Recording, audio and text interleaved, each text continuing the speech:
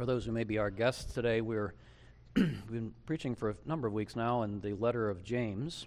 If you have your Bible, turn with me to James chapter 4 today, or the particular text we're going to talk about is on page 9 in your bulletin. Short text, but lots going on here. We're now toward the end of James's letter, and he says, "Come now, you who say, today or tomorrow we'll go into such and such a town and spend a year there and trade and make a profit. Yet you don't know what tomorrow will bring. What is your life? For you're a mist that appears for a little time and then vanishes. Instead, you ought to say, if the Lord wills, we will live and do this or that. As it is, you boast in your arrogance. All such boasting is evil. So whoever knows the right thing to do and fails to do it, for him it is sin." This is the word of the Lord. And we pray now, Lord, for your Holy Spirit to work among us in a very powerful way in this time of hearing and receiving and then applying this text. In Jesus we pray. Amen. So I'd like you to imagine that you're sitting here in the pew and the only reason you're here this afternoon is curiosity. You're absolutely not here for the experience. You're already kind of vaguely insulted that everyone's facing the front. And the music sounds old, and the guy up front talks way too much, and the people are very friendly, but you kind of wonder what they want. You are not here for an experience. You are not here because you have a sense of need. You are definitely not looking for a crutch this afternoon in your life. You're a little bit curious, though, because you've heard of Christianity, and you may have met some Christians, and what you would like to kind of find out, maybe, and hopefully without too much skin left in the game, is behind all the trappings, behind all of the institutional stuff that inevitably becomes a part of every church, you are trying to figure out what is the core of this religion. Like, what is the thing that makes this thing a thing? Right? To put it very articulately. And then you hear the guy up front, and he reads James chapter 1, verse 27, the first part of it, and it says this, and it kind of gets you excited because that verse says, "Religion that is pure and undefiled before God and the Father is this, : and you're kind of like, well, here's my answer. This guy's going to tell me what their religious book says, that pure and undefiled religion before God and the Father is this, and you're waiting to hear, and you don't realize you've already heard it. Christianity is life before God as your Father. That really is Christianity. There are specifics, but that's really it. It is life before God as your Father. The maker of heaven and earth is your Father through Jesus Christ, and you and I live before his face. That's the heart of this thing. Well, I thought Christianity was about Jesus, Pastor. Well, that's true, but what did Jesus come for? What was his mission? It was to restore life before God as our Father. That was the whole point. I hate my Father. You couldn't turn me off to Christianity any more than telling me that God is anything like my Father. Maybe you hate your Father. And it would probably be heartbreaking to hear why. But can I say something gently to you? Whether your earthly father was a hero or a hellion, notice something about your father, your earthly father. Whether your response to your earthly father is love or hate or complete indifference, the fact that your earthly father fathered you, that's just a fact. You didn't choose that, and you can't undo that. And what Christians have come to recognize is a far more basic and far more wonderful fact, and that is that we are all fathered by God. Whether we choose to acknowledge it or not, we are all fathered by God. You exist, I exist. You continue to exist right now. I'm continuing to exist right now because God wills it. Just as there is no book without an author, if there's no God, there's no you. That's just a fact. Accept it or reject it, that is actually the case. And with that authoring of your existence comes authority. but something else. And here the best human parents are just very a poor analogy. With the fatherhood of God, the authoring of our existence from God, certainly authority comes with that, but also what comes with God's fatherhood is comprehensive provision. There's no earthly parent of whom this is true. Comprehensive provision. Every single thing we need for life and life more abundantly, our Father provides that, including, and this is really at the core of the Jesus thing, including restoration of life. To us, rebels who have been choosing death from birth, that's the astonishing thing about God the Father. To lifelong rebels, to hardened traitors against his kingdom and his authority, he extends through Jesus' death and resurrection, he extends grace and forgiveness, total forgiveness and reconciliation, and wonderfully adoption into his family. And so this whole letter that we're reading, this whole letter is about life before God as our Father. It's about life under the authoritative word of our Father, because our Father speaks authoritatively, but his word is life-giving. His word actually brings us into existence in our very being, but also it brings us back into spiritual existence where we actually, find ourselves like alive to God again. The Word of God, the Word of our Father does all of that. And we've talked throughout the letter about how, living before God as our Father, how that changes our suffering, how it changes our socializing. And, it's no surprise that this letter and Christianity in general, in light of all of that, it's no surprise that James and Christian teaching in general is really, really hard on pride. So as glorious good news as it is that God can be our Father through Jesus, with all that brings with it, the flip side of that is this letter is hard on pride. Pride's a killer. Pride doesn't just pit you against your Father's authority. Crazily enough, pride will pit you against your Father's provision. You don't want your Father's provision. When you're determined to go your own way and you're just positive you can figure it out better than he can, when that's your attitude, you don't want to be provided for by your Father. You don't want his blessings. In fact, if you really take this all the way to the wall, you could end up killing your Messiah. Killing the very one God is sent to give you life. And so you have this powerful reminder from the Old Testament in James, a little bit earlier in this chapter, where James reminds his readers that the Bible says God resists the proud. God opposes. This is not good news when God opposes you. God opposes the proud, but he gives grace to the humble. And now late in his letter, James, having opened up the fatherhood of God, having really gone after pride and our desire to rule our own lives, he gets uncomfortably personal here at the end of his letter, and he basically says this. He says, speaking of pride, which he has been speaking of pride, he says, I want to talk about your plans this week, and I want to talk about your money next time. Speaking of pride, I want to get into your business, and he is going to get into our business really badly today.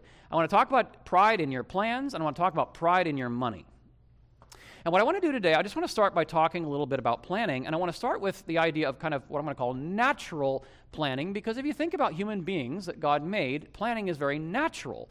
We just read this, come, you who say, today, tomorrow, we're going to go into a town, be there a year, trade, make a profit, blah, blah, blah. And James really goes after this. Now, on one hand, you kind of step back and you think about planning, and you realize planning is perfectly natural for us human beings. You all are doing it. I'm sure you have plans for this afternoon. I'm sure you have plans for the next, few weeks, months, years of your life. And if you go all the way back to the Garden of Eden, this makes sense because God made human beings, and he gave them what over the earth? Somebody, surely in 10 years you've picked this up. Dominion, right. And don't think about those weird dominionists you read about in the news. Think about dominion just as very simply, God made human beings because he is Lord. His children are going to be rulers in his kingdom. They're going to be lords with a little L. That's what it means to be made in God's image. We're going to exercise his rule over the earth. And what did that mean? Well, obviously, if you're going to rule in the earth, you're going to take dominion over the world, then that means you're going to go and you're going to invest in particular places, a garden, say. You're going to invest in those places for seasons of time in order to make them fruitful. Like that's just dominion taking. You go someplace for some time and you invest there and you make that place fruitful, whatever it might be. And that's reflected in what's happening here, where there's a plan. We're going to go to a place, a town. We're going to be there for some time, a year, let's say. That should do it. And we're going to invest there trading with an expectation of fruitfulness. We're going to make a profit. And this is perfectly natural planning for dominion takers. So what's the problem? Why is James, he really goes after this. Well, you can make a case, I think, that the entire Bible is about our stubborn human refusal to see the difference between being a king and being the high king. Like, that kind of is the Bible. We just refuse to see the difference and acknowledge the difference between being a king, which we are, and being the high king, which we most definitely are not. When you and I go out into the world to exercise dominion, and we plan to do that, and we go out, we go with our plans, we so easily forget the fact that there is a high king, the high king, there's only one, God the high king. He's also working in this world. He's also busy doing things in this world that you're walking into. And not only are his works that he is doing entirely outside your control or my control, like God was never going to ask your permission to do something. God is never going to allow anything that you think or do to constrain him in any way. He's just going to do what he's going to do. So his works are not within our control. But he's also structured reality, structured the world in such a way that the world is not completely subject to our control either. There are things you can change, there are things you can manipulate, there are things that you can move, but the world is not completely subject to human control. There are times when you push the world far enough, the world will start pushing back.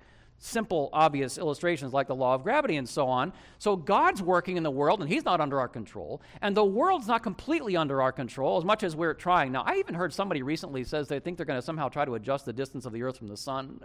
It seems like a terrible idea to me, but what do I know? Because God's intent for his image bearers, beloved, please, this next sentence really matters in this sermon, so please hear this. God's intent for his image bearers, his lords with a little L, is that our agency in the world, which is kind of assertive, like God wants you to not sit on your couch and just kind of wait for life to happen. He wants you to be an agent, to be a subject, to assert yourself in the world. But God's plan is that assertive agency in the world would at the same time, at every single point, also be humbly, gratefully receptive. Not just assertive, but receptive, that we would not simply act upon the world as if it is ours to control, but even as we are acting upon the world, we would also be responsive to the world as it comes to us from the hand of God. I think this might even be part of why, when God told the Old Testament Israel they were allowed to kill animals, he said, "You may not rush upon the animal and eat it with its blood." And I've puzzled over why that might be, but part of it is because there's an enormous difference between a humane killing of an animal that God has gifted to you for food, acknowledging the life and the value of the life of this animal as reflected in its lifeblood, draining it out properly and respectfully, and then eating in a controlled way, versus pouncing upon an animal and devouring it like you're just a predator and some kind of beast with no regard for the order of things. Very interesting to reflect on this. The Bible's full of this. The world is coming to you from the hand of God. Your circumstances are coming to you from the hand of God. And there's an assertiveness, yes, but also a receptivity at every point. Hartmut Rosa, a German philosopher who's written a little book you really ought to read called The Uncontrollability of the World. His way of expressing this is that the world for us as humans, he's not even a Christian, but the world for us as humans, it's not a point of aggression. It's not a point of aggression. It's a place of resonance, where so often what God wants you to do as you're in his world is to resonate with what he has put there, how he is working there. And God's plan for his human image bearers, as he made them in the Garden of Eden, was that they would take that consciously into account all the time, that we're to eat, and we're to take dominion, but God is working here, and we have to be receptive to what he's doing and receptive to the world as he presents it to us. That's natural planning. But we've already come to sinful planning, because that isn't how it is. And what James goes after here is the shift in our thinking about the world that happened when we sinned. James, in verse 14 here, he goes after the pride that so easily sees the world just lying before us as kind of raw materials for our purposes, with no Maybe theoretically you've got it in your head, but it's not actually affecting your planning with no real regard for the high king. And I'd like you to notice that he addresses his very intense, come now. It's kind of a hello McFly sort of moment. You know, he addresses that, come now, pay attention here, to Christians. He's not talking to pagans. He's talking to Christians. Come now, you who say, we're off on a mission to do this and that and get a profit. And he challenges the sin. He calls it evil by the end, the sin in this way of planning, because he challenges us very starkly in verse 14 with two things. Number one, he challenges us with our finitude, our limitedness, which we are far too inclined to forget. You don't know. You're actually ignorant. I'm actually ignorant. Now, beloved, I just want to let that ignorance, the limits of our knowledge, really just kind of sink in for a second, because this text kind of surprised me as I was thinking about it. Do you realize, I had to sort of like work this into my brain. Do you realize that every single thing in your future is a figment of your imagination? Do you realize that? Everything in your future is a figment of your imagination. I'm going to make it home this afternoon. You don't know that. I'm planning this for dinner. You don't know if you're going to get to that meal. I'll be healthy in 6 weeks. You don't know that. I'm going to go to college this year, and I'm going to study this, and I'm going to get this job when I'm done. You don't know that. My kids are going to outlive me. You don't know that. The economy is going to be stable for a while. You don't know that. I'm going to live most of my life in a neighborhood where I don't have marauding bands of thugs walking around just shooting people randomly. You don't know that. You don't know if there's going to be money in your bank account tomorrow. You don't know if that paycheck's going to show up. You don't know if you ever pay off your mortgage. You don't even know literally what's going to happen in the next 4 or 5 minutes of your life. You have absolutely no way of knowing that. You have good reason to give some educated guesses, but you are imagining everything about your future. You don't know, James says. You don't know.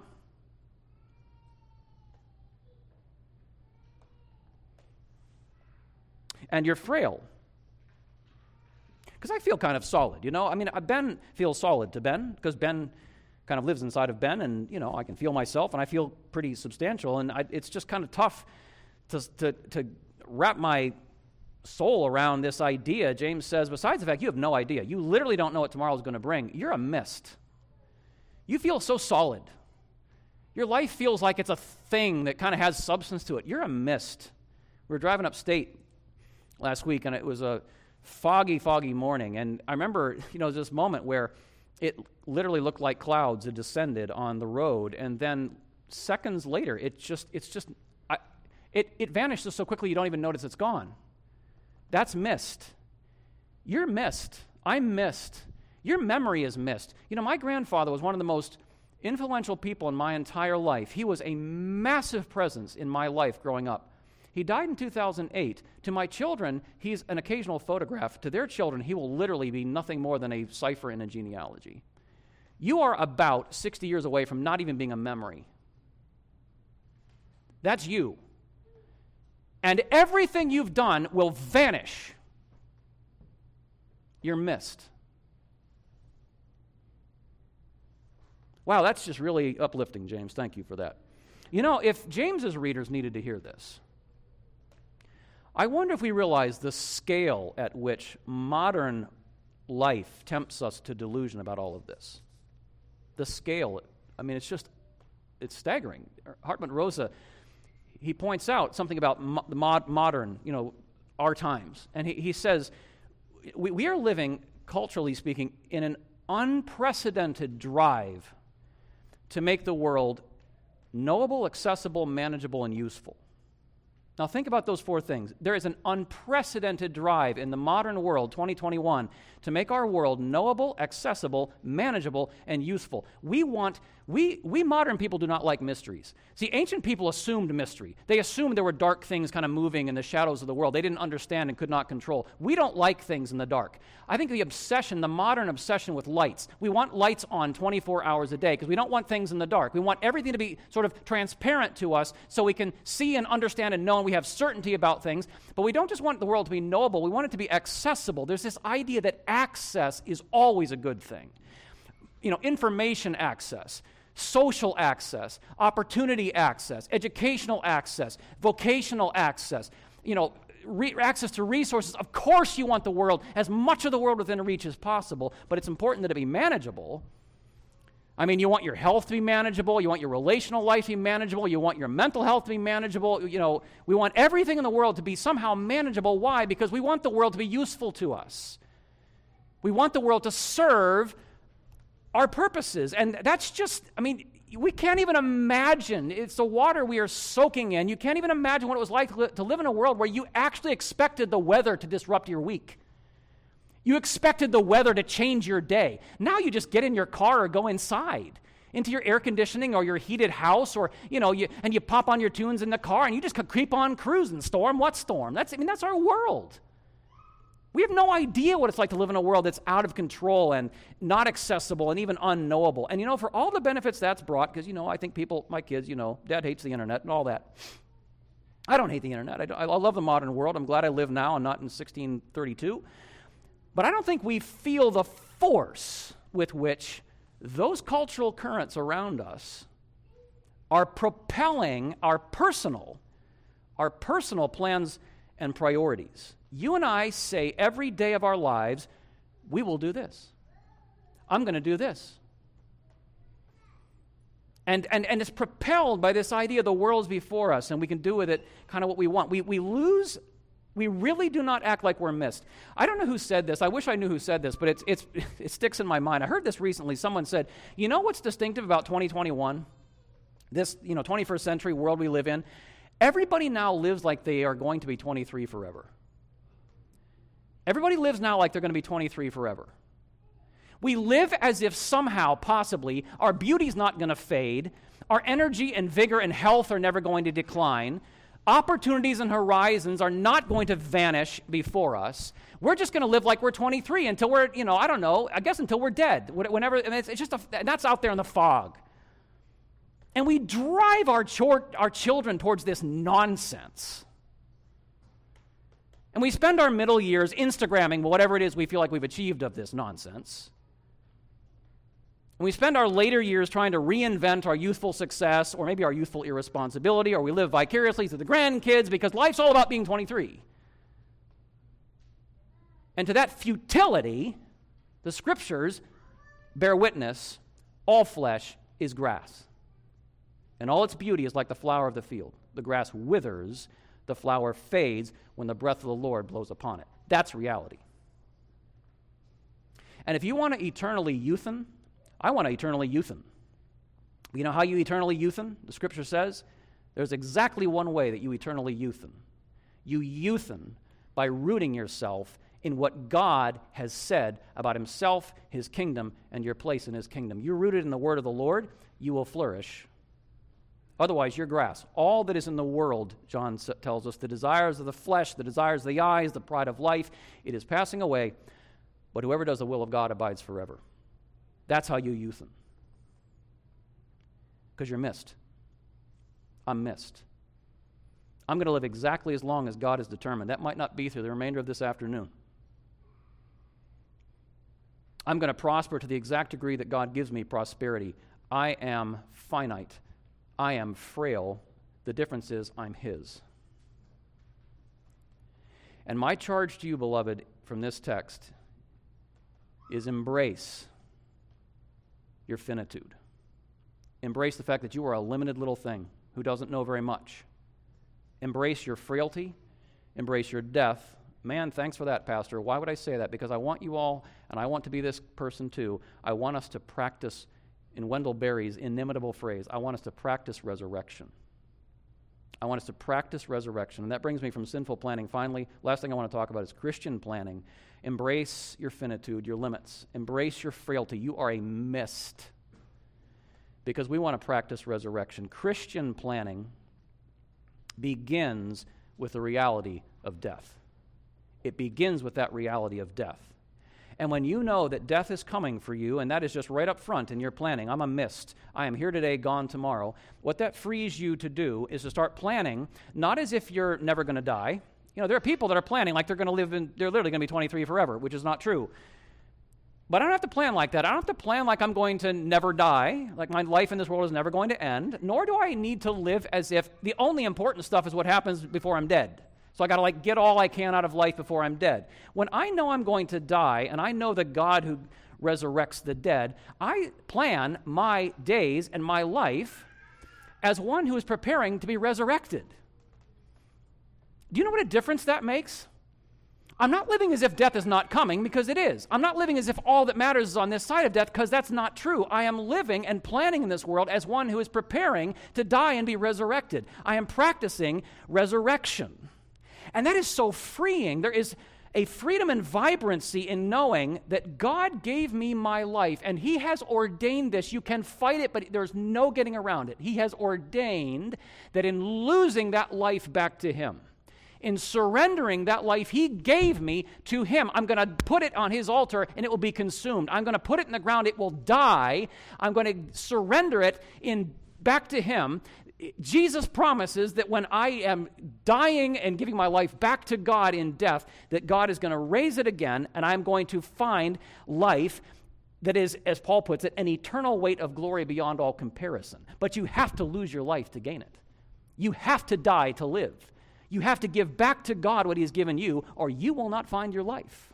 He who seeks his life in this world will lose it. He who loses his life for my sake, Jesus said, will find it. That's practicing resurrection.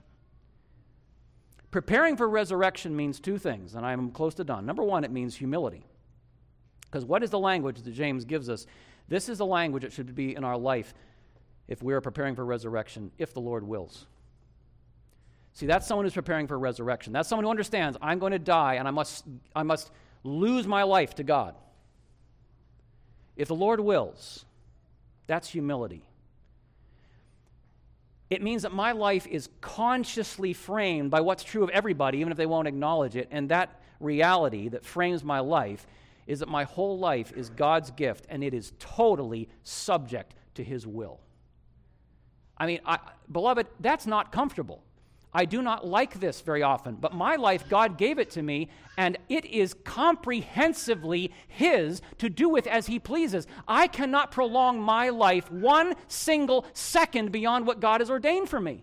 I cannot add 1 cubit to my stature by, all the anxiety and planning in the world.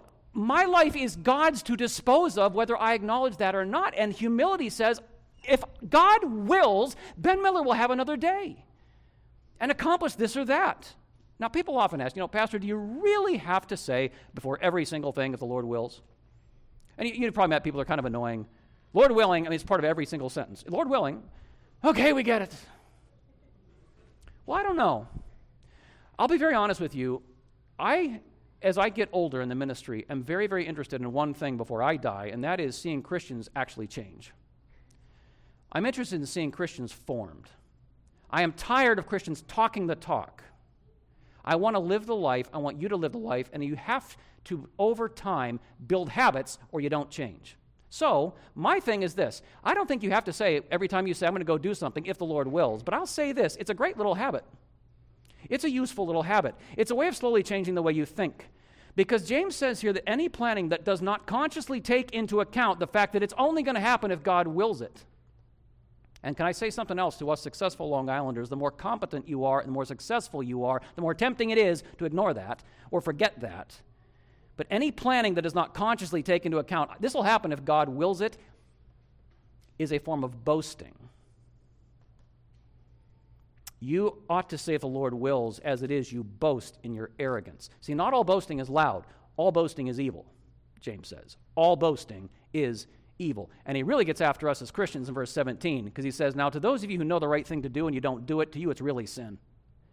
You're Christians. You know God. For you to think, we don't think, we just forget. For you to put out of your mind that you will do exactly what God wills that you will do. Your life will be what He has willed it to be. To let that go, to let that slip, it is sin. It is a sin not to acknowledge the lordship of God, not to be humble before Him. And this is as best a place as any for me to just quickly say, there's only one man who never sinned in this, who never boasted like this. There's only one man in whose planning and action there was perfect obedience at every point to the Father, without exception, even unto death, and that was Jesus. And there's your righteousness, beloved. You and I sin in this every day, every hour. But it is by Jesus' obedience and Jesus' righteousness, which is perfect in your place, that is what assures your resurrection, not your getting all your ducks in a row with this.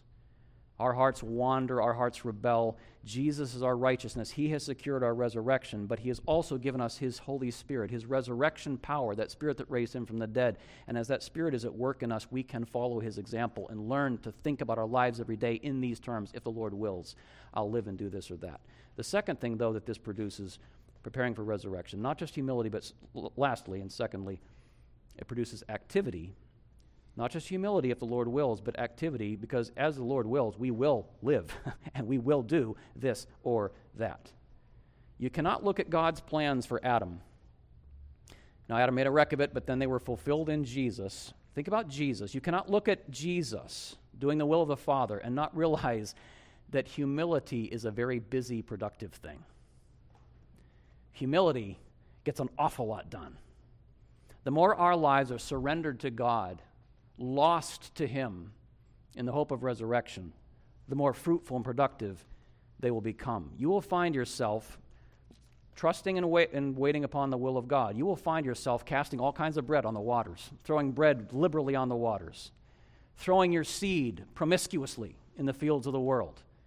Because you're going to know that even in death, God's life is working. Even when you throw something and it looks like it just died, that epic fail, God's life is working even in death. What dies bears fruit, and you'll just keep working.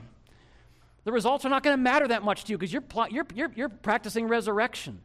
And Wendell Berry has this gross but powerful sentence in one of his Sabbath poems where he says about this. You know, you go out and stuff dies and things fail, and they're just sometimes so full of just ugly, they're just not what you'd hoped. They look like they're not going to live maybe ever. And Wendell Berry says, listen to carrion. Listen to carrion. You know what carrion is? Go find that dead animal, put your ear close, and listen to carrion. Put your ear close, he says, and hear the faint chatterings of the songs that are to come. Because that rotting animal, like the rotting leaves and all the other dying things of God's world, it is rotting in order that other things may grow and live. Listen to carrion. If a seed goes into the ground and dies, Jesus said, it will bear much fruit. And there will always be in this activity, there will always be the tension. Man, I feel this. The tension between our plans and the bittersweet fact that God often has very different plans. My challenge, and I'm sure yours too, has been to resist the urge to hedge my bets, because after you throw enough seed and it doesn't grow, you do this and it fails. You do this and it's a disappointment. You think this person's going to be something and they're not. You think this project's going to work out and it doesn't. And after that happens long enough, you start to hedge your bets. Why even invest? Why throw more seed? Why put more bread on the waters? Things are dying. They are dying because we're practicing resurrection. And while moderns view that uncontrollability of the world as a frustration, to the Christian, that's just essential to wonder. It's essential to the excitement of a living relationship with a reality and ultimately with a God I cannot manipulate to my own ends as a projection of my own will. But if you need some encouragement in this, practically, think about James's readers as we close.